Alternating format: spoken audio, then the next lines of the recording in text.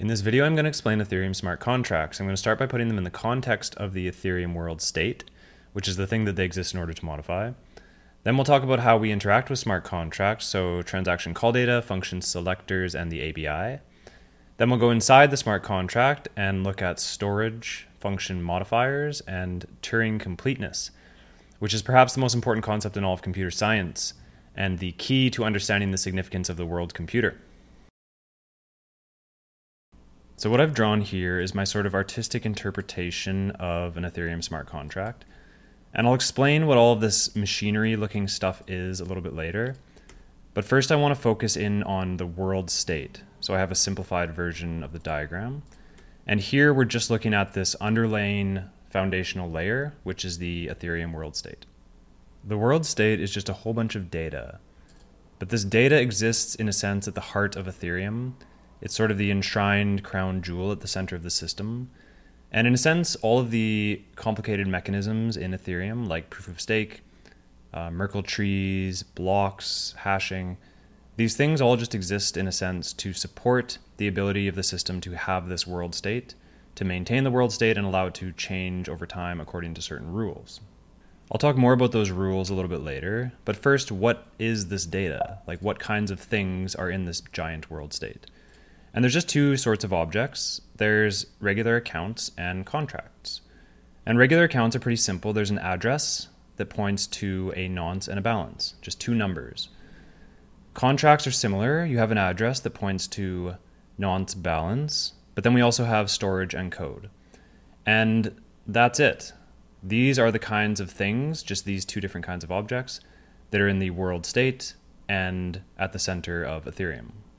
And I'm showing these objects on my diagram. For example, I have these three narrow sections here. There's one here, and one here. These are each meant to be accounts. Then I have these larger sections like this one here, and that's meant to be a contract. And as you can see on an account, I have the data that I mentioned. There's an address in purple. There's a balance in green and a nonce in blue.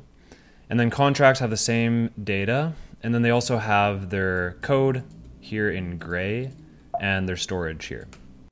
And the reason that I'm using all these different colors for this data is one, because it looks cool, two, because I want to distinguish the sections from each other, and three, because I want to be as accurate as I can with how I'm representing the data. So for example, for the address here, you can see that I have a whole bunch of cells, and each cell is one of four possible colors, including white. So I have white and three shades of purple. So 4 possible colors is equivalent to 2 bits of data. And I have 80 cells here in total, so that's 160 bits of data. And it's the same kind of thing for the nonce. The nonce in Ethereum is 64 bits, and so I have 32 cells here with 4 different colors. Same thing for the balance, 256 bits, 128 cells, 4 colors. And I'm using the same scheme for the contracts. For the contract code, I'm using gray just to show that to suggest that it's immutable. For the contract storage, I have 16 possible colors per cell, so that's 4 bits of data. And the width here, the number of cells wide that I've drawn the contract, is 64 cells. So 64 cells, 4 bits, that's 256 bits of data per row. And that's accurate in a sense because Ethereum contracts, they do deal with their storage in 256-bit chunks, which I'll talk about later. And before we get to code and storage, just a note on addresses, because Ethereum accounts and contracts have addresses that look very similar, but they're actually derived in different ways. And the reason for that is that Ethereum accounts are controlled by a private key, whereas contracts are not. They have no private key. They're controlled by their code. So the way that a address is derived for a regular Ethereum account is that you, first of all, you start with your private key. So this is just a large random number that you generate. Then you derive from that your public key, which is associated with that private key.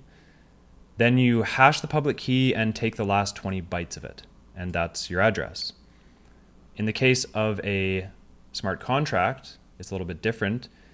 You take the address of the deployer of the contract plus their nonce at the time of deployment, and you hash that, and then you take the last 20 bytes of that that value that comes out of that. Or if you're using the create2 method to create the contract, use a slightly different scheme, the sender address plus a salt and the hash of the code plus this header, and you take the last 20 bytes of that. So the address for a regular Ethereum account is linked to the private key, which is important because we need to be able to verify whether a certain transaction was actually signed by the private key associated with some address. For contracts, though, the address is really just an identifier. It's almost just like a random number that has been picked to point to that particular object in the world state. And so one other thing I'd like to talk about is the balance. The balance, as I mentioned, is a 256-bit number, and this is the amount of ETH that the account or contract holds. But the system doesn't really deal in terms of ETH. It does everything in terms of the smallest unit of Ether, which is Wei. So if we take a balance, for example, like this one here, this is one of Vitalik's addresses. We take this amount, 4,600 ETH, and a bunch of decimals, and we can convert it to the different denominations of Ether. And this amount, what it really is just this amount of Wei. So it's this huge, like trillion, whatever, amount of Wei. And this is how the system deals with Ether. It doesn't worry about decimal places or fractions of Ether or anything like that. Everything is, like the smallest unit is a single Wei, and that cannot be divided.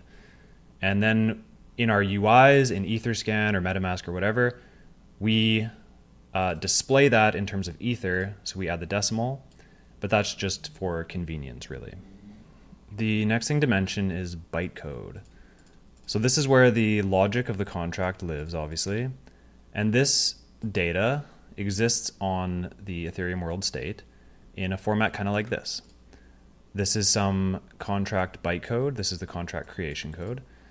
And this is obviously pretty incomprehensible to people. But each two characters is an opcode.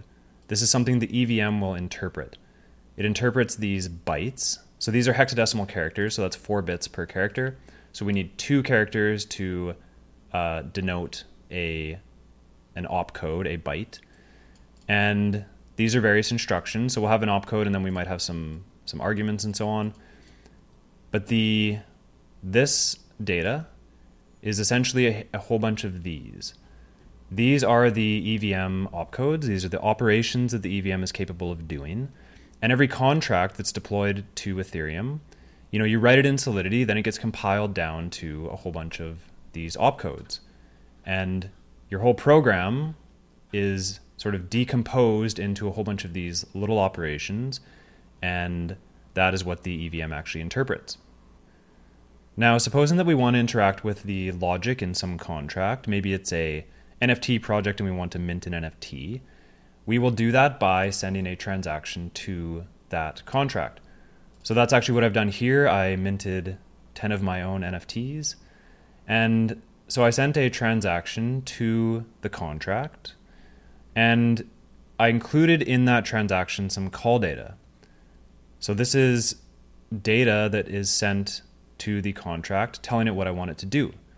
So I'm calling a function here. I'm calling the mint function, and I'm including a bunch of data. Details for how I want the mint to happen, etc., etc. So you'll notice this method ID here, and you probably already know this, but this method ID is derived by taking the function that we're calling, as well as its arguments, and we want to take the hash of that without the names of the arguments. We just want the function name and the types for the arguments. And if we hash that, we get this hash here. And so then we take the first 4 bytes. So 731133E9, 731133E9. So when I created this transaction and this call data was populated, what it actually looks like is this. And so you can see that function selector, that code, is the first little chunk of data there. So there's the function selector Then there's the arguments, and they're just kind of like packed in together. And then the contract is able to decode this information and know to mint some NFTs. But how does the contract or the EVM actually decode this information? Like, how does it interpret this method ID and know to send these arguments to the right function, to the right chunk of code? Like, we understand that this function, this method ID, this function selector is derived from hashing this function signature. But remember, the function signature doesn't actually exist in the contract. Like, the bytecode here for the contract does not contain function signatures. It's a whole bunch of bytecode like this, a bunch of bytes. And the compiler, when it compiles, it gets rid of all of this, of the names of functions and so on, because they're not needed, and there's no purpose of having them on chain. So how does the system actually know what to do with this method ID if it doesn't have the name of the function that it corresponds to? It took me a while to find the answer to this question, and the solution is really fascinating.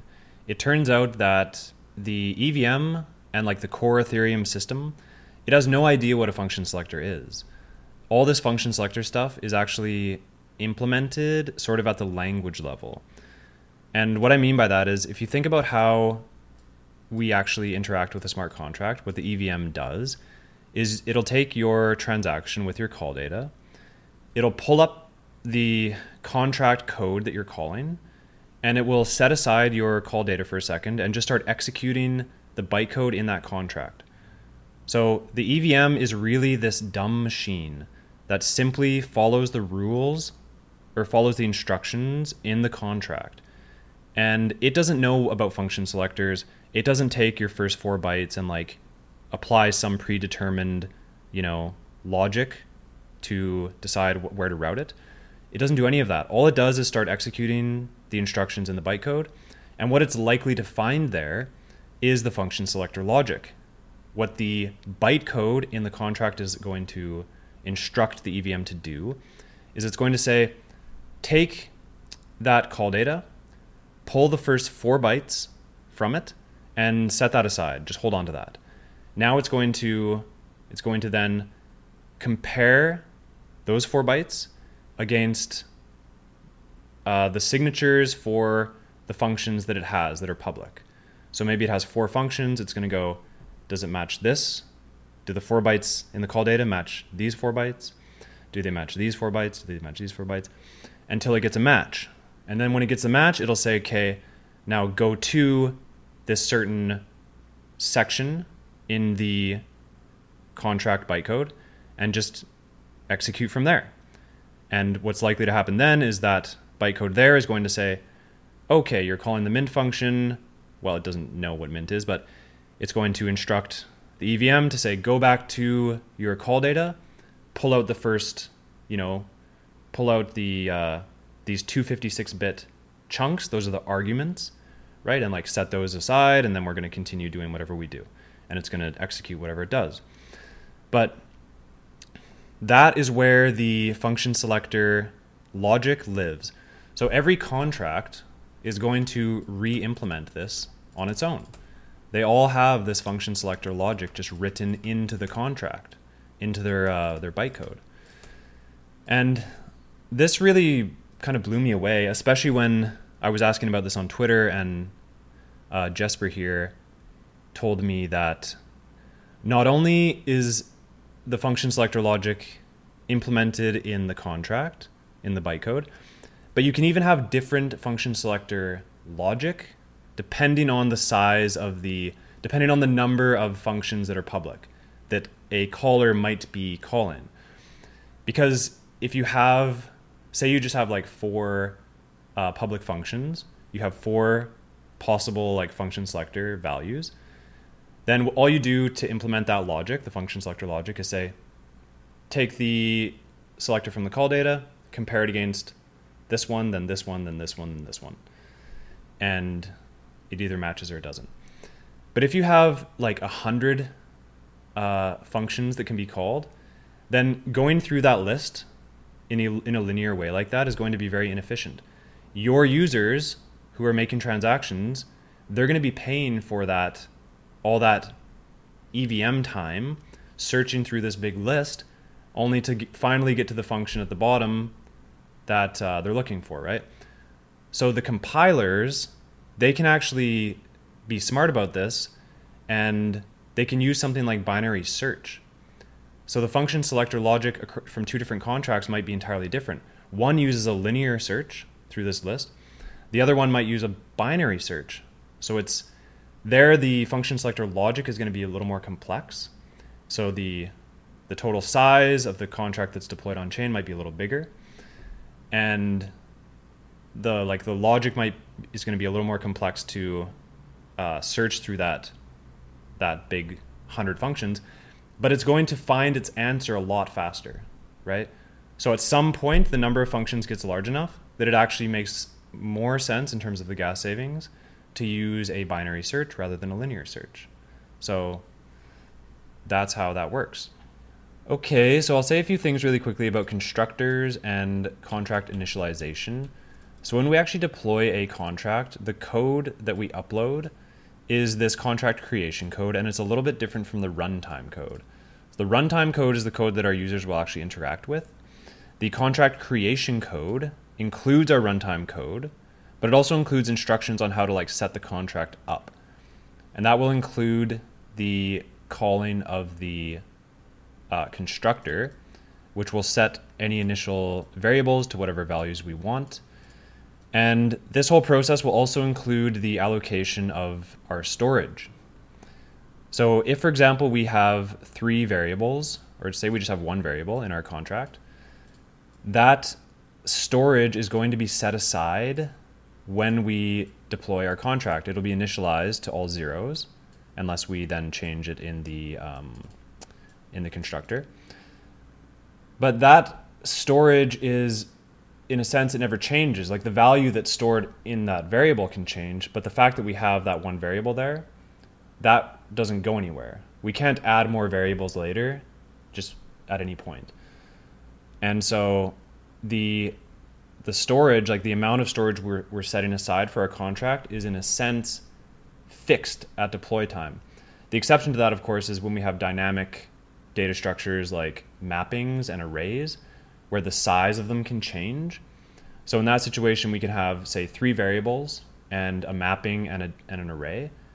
Now, the fact that we have 3 variables, a mapping, and an array, that doesn't change. We can't, at a later date, add another mapping or another variable.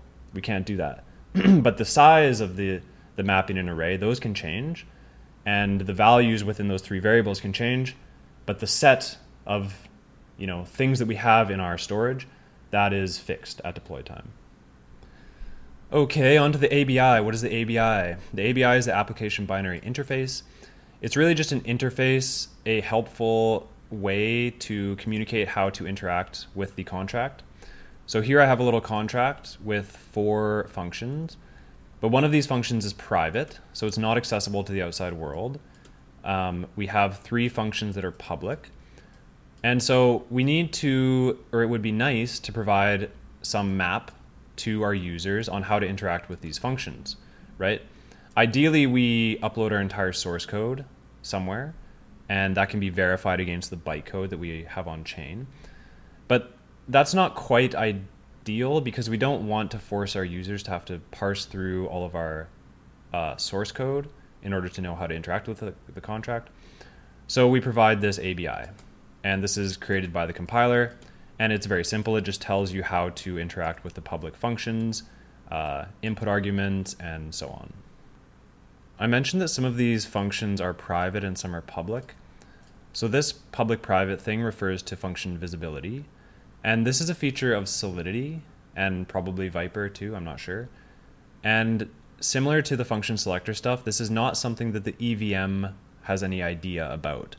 When you write code like this, and you have a certain function being private, the resultant bytecode that is compiled from this source code, it simply is structured such that the private function cannot be accessed by an external caller. And that's just written into the the bytecode that's produced, and it's not something that Solidity knows anything about. And so there's a few different function visibility specifiers. There's public and private, which are pretty straightforward. And then we have external and internal. And yeah, public is accessible by basically anyone, other accounts, other contracts. Private is not accessible to outside entities. Internal is similar to private, but accessible to contracts which inherit from your contract. External is similar to public, but it can only be called from outside, not from another function in the contract, for example. But these simply, like I said, modify how the bytecode is actually structured, and the EVM just follows the bytecode and does whatever it does. I won't say too much about transaction receipts and events, except that they're an easy way to sort of see what has happened in a given block. So rather than having to parse through the world state to see if some change that you're interested in has happened, you can just check the transaction receipts and see if an event was emitted, confirming your Uniswap trade or whatever it might be. I won't say too much about storage. I already mentioned that the storage is initialized when the contract is deployed. And it's initialized in a sense as one astronomically large array, which is pretty interesting. But in practice, we can think of it like a key value store. And if you want to learn more about that, check out this article here and this one too.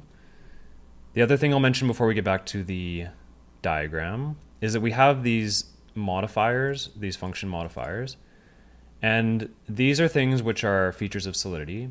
And Solidity will enforce, basically it will use these modifiers to compile our contract in such a way that these features are enforced. So for example, we could have a pure function, and that is a function which doesn't access the state in any way. It's dependent on nothing outside of itself. It's entirely pure. So these functions, an example might be a function that simply adds two numbers. It really doesn't matter what the state of the contract is. It doesn't matter what anything is. That function can just perform its job in this pure way, and that's what it does. We then have view functions, and these are kind of similar, but they disallow modification of the storage of the state, but you can view the state. So these are sort of passive functions in a sense, which are pretty useful actually. We then have payable functions, and this allows us to accept Ether into the contract with the function call. So typically if you send ETH with your transaction when you're calling a function on a contract, it will revert unless the function is payable, unless it's expecting Ether to be sent with the call. And the reason you might send Ether with your call is you might be, lending that Ether on like a DeFi lending app. So it actually needs to take that Ether and do something with it and so on. So now I'll explain how I'm representing these things in the diagram. So what I've got going on here is I have a bunch of functions. These things here are meant to be functions. And some of them are public and some of them are private. So you can see that these ones here each have this function selector sort of tag associated with them. So these ones are public functions. They're accessible via the function selector logic. This function here is private. It doesn't have one of these tags, and it's also recessed sort of under the surface here. So I'm imagining this upper surface, this upper layer, is kind of the interface where the outside world, where the EVM kind of comes and docks with the contract, where it interacts with the contract. And this private function is not reachable there. But the private function is visible. I haven't drawn it obscured, and that's because that's how contracts actually work. These, like the code for the contract is not encrypted or hidden in any way. And we can, if we have the source code for the contract, we can verify it against the bytecode, and we can know exactly what the private function is doing. And even if we don't have that, we can decompile the bytecode and get a sense for what it's doing. But that doesn't really matter. We can't interact with the function. We can't call the function because it's not public. I also have, next to the function selectors, this sort of grid here. And this is meant to be where the arguments to the function go. So each of these little squares has these 4 gold kind of pins or conductors there. And what I'm imagining there is that the EVM sort of comes down and like connects in some electronic way and sends the information down to the function. But that's just an artistic interpretation of it. But the function has this place for the arguments to go, and then it does whatever it does, and it has some place for the return value. So this function has a return value, and it displays it on this sort of LCD screen that I've drawn there.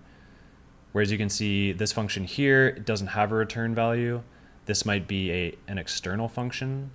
So it's called by like a externally owned account, which it doesn't need a return value. It might emit an event instead or something like that. This function also, by the way, has this payable mechanism here. This little Ethereum crystal is meant to signify that this function is a payable function. So that's where you would input your Ethereum, your ETH, that you're going to send with your transaction, and it would go down and be processed by the function logic somehow, and it would connect to the contract balance.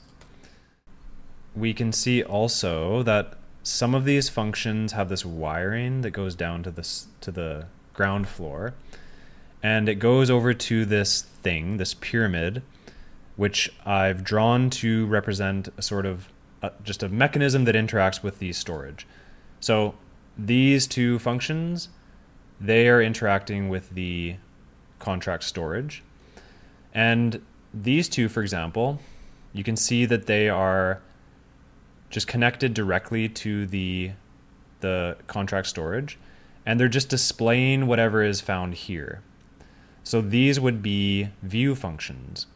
They're public, they're accessible, but they don't actually really do anything. They just sort of communicate whatever's here in this particular place in storage, and they just allow that to be read easily.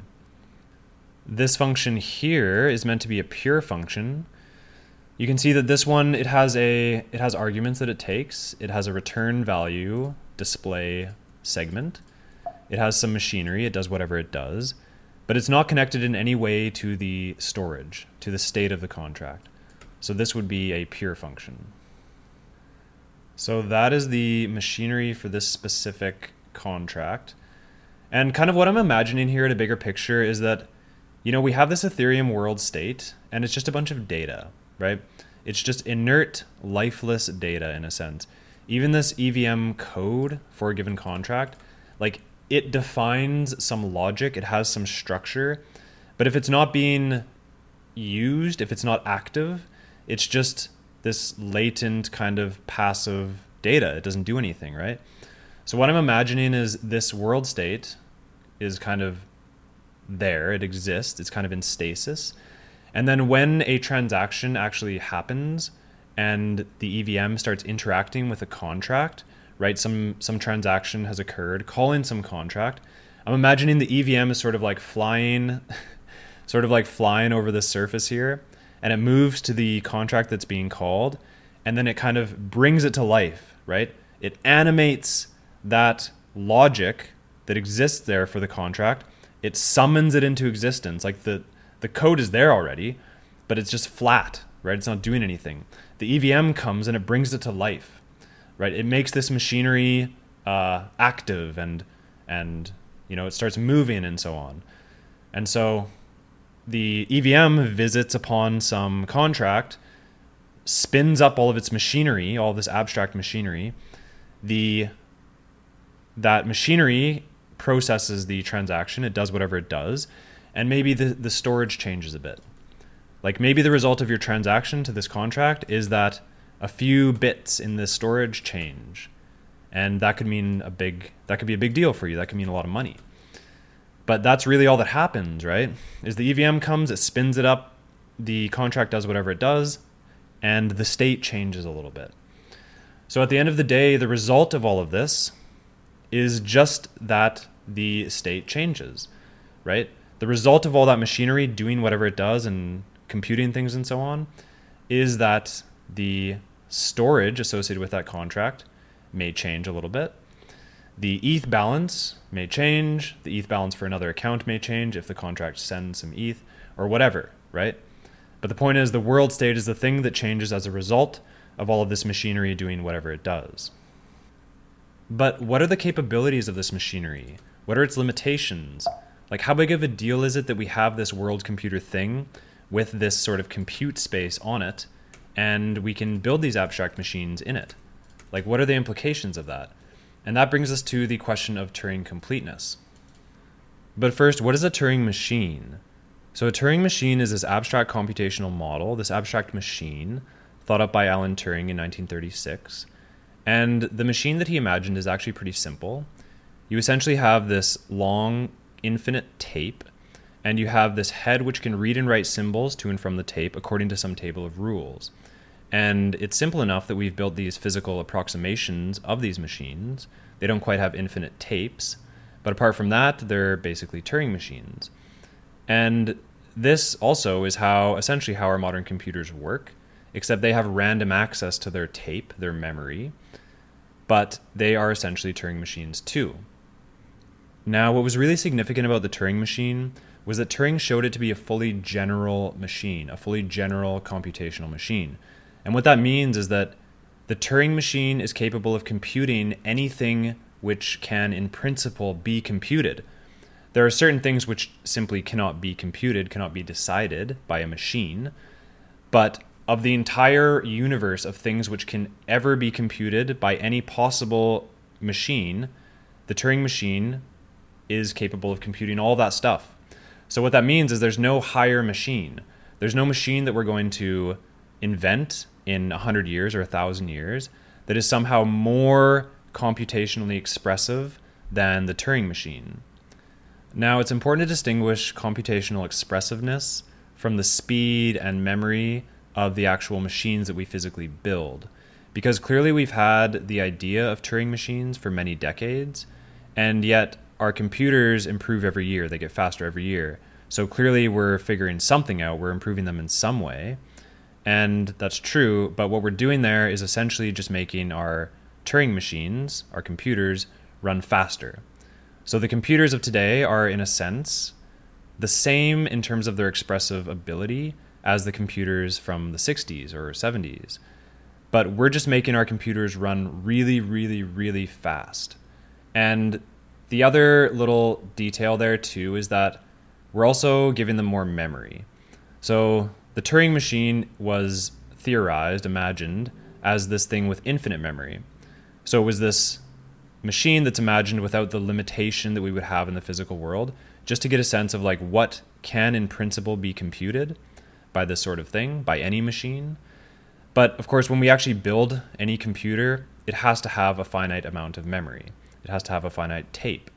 And so the computers that we build over time, we give them more memory. So they're still as expressive in a sense, but as you give the thing more memory, there are more problems that it can actually handle, that it can actually do. And GPUs, by the way, are not more computationally expressive either than Turing machines. They're essentially just like having, say, 1,000 little Turing machines all running in parallel really quickly. GPUs are just really good at doing parallel execution of pretty simple computational tasks. And quantum computers are also not more expressive than Turing machines. Anything that a quantum computer does, a Turing machine can emulate that. It can do the same thing too. The difference is a quantum computer can do it faster. There's certain algorithms that a quantum computer can do in a fundamentally faster way, whereas the Turing machine, it can do it, but it'll have to take the long route to do it. One more thing I'll note here is that there are lower machines. There's these computational machines that are like Turing machines, but they're less expressive, they're less capable. These are things like finite state machines, push-down automata. And so a Turing machine, being at the top of this hierarchy, it can emulate any of those lower machines. So if you wanted to build a finite state machine inside of your Turing machine, you can do that. But you can't go the other direction. A finite state machine cannot emulate a Turing machine. It's simply a weaker computational machine. And I think an analogy for this might be, if you imagine the problem of traveling and moving through a space, you can imagine something like a car. And a car has a certain capacity, a certain ability to travel, but it needs roads. Like it can't cross bodies of water, for example. So it has some ability to get you from A to B, but it has some limitation. And that might be like a finite state machine. Then you could imagine you invent like a flying machine that can just go anywhere. It can go over water, it can go over mountains, it can go anywhere. And that would be like a Turing machine. Like you might have your flying machine that has a certain fuel capacity or something. It has a certain speed that it travels at. And that would be, it's a limitation on it. But that machine in principle, it's general. It can go anywhere. You might have a faster or slower one, but it's unbounded. Anywhere that you can travel to, you can get there with your flying machine. So Turing-completeness, which is this quality that Ethereum smart contracts have, is just this quality of having the computational expressiveness of a Turing machine. So you have this like full generality, and that's an incredibly powerful thing. So I had planned to talk a little bit about how computers how they're just machines and how they can be made out of, in a sense, anything. Like you could build a computer out of like gears and metal, or like running water as your electron flow. And people have essentially proved this in Minecraft by making these insane computers within Minecraft, but I'm not going to go into that. Instead, I'm going to talk about the implications of this idea, the significance of generality, and why it matters. One of the mistakes that I think people make, which causes them to underestimate new technologies, is they myopically focus on the applications of the new technology as they are at that time and can't really see beyond that. They can't really imagine where things might go. And I think one of the reasons for that is that people have a hard time appreciating the power of generality.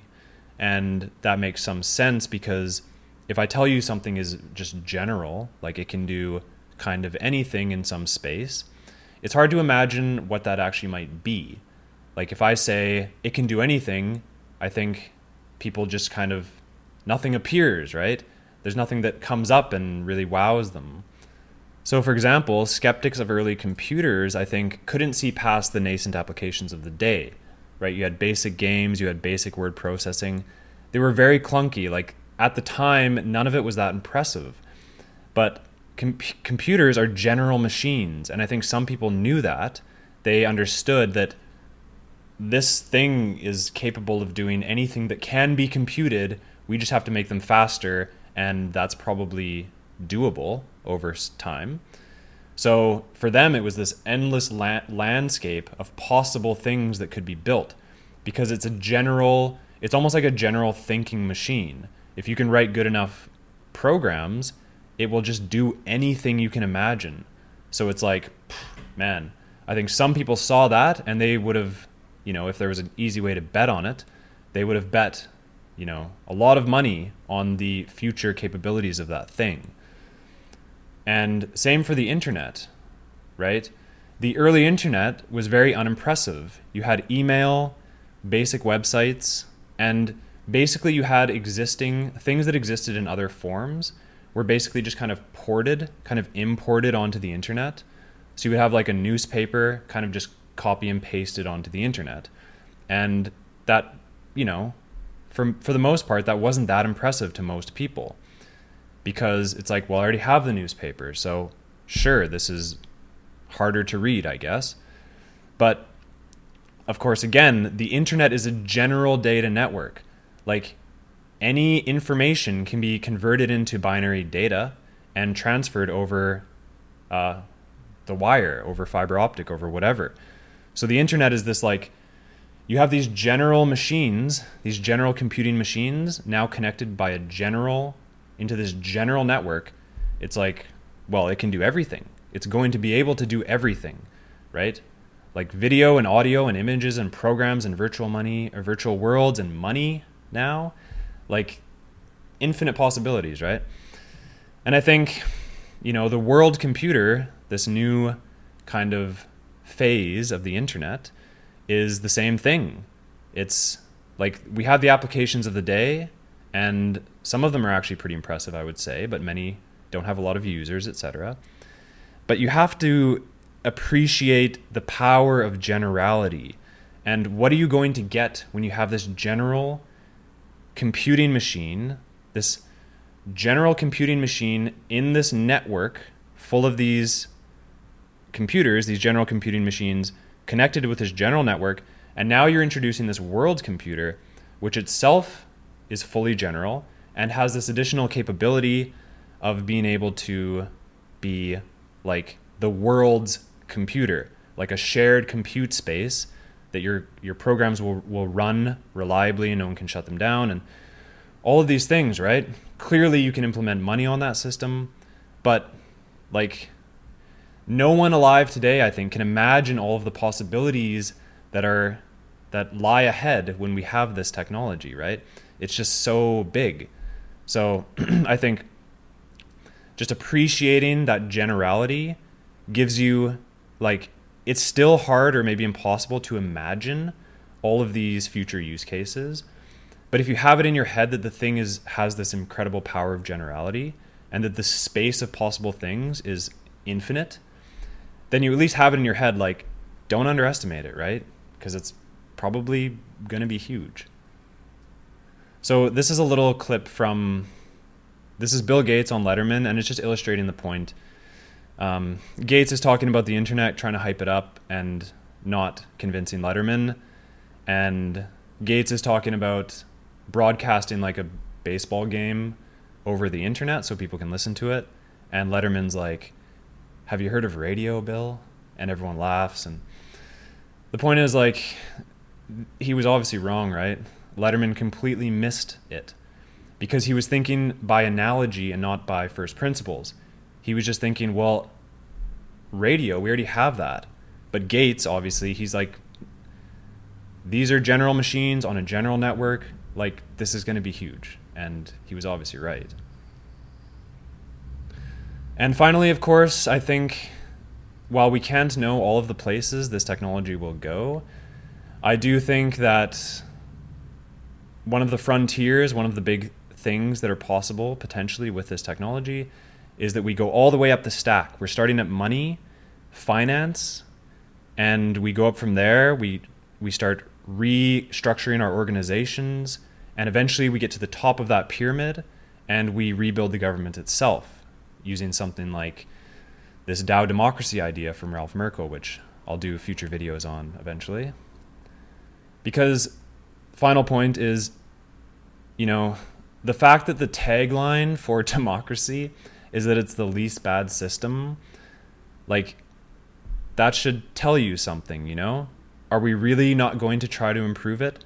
This is the topic for a whole nother video though, so I will end it there.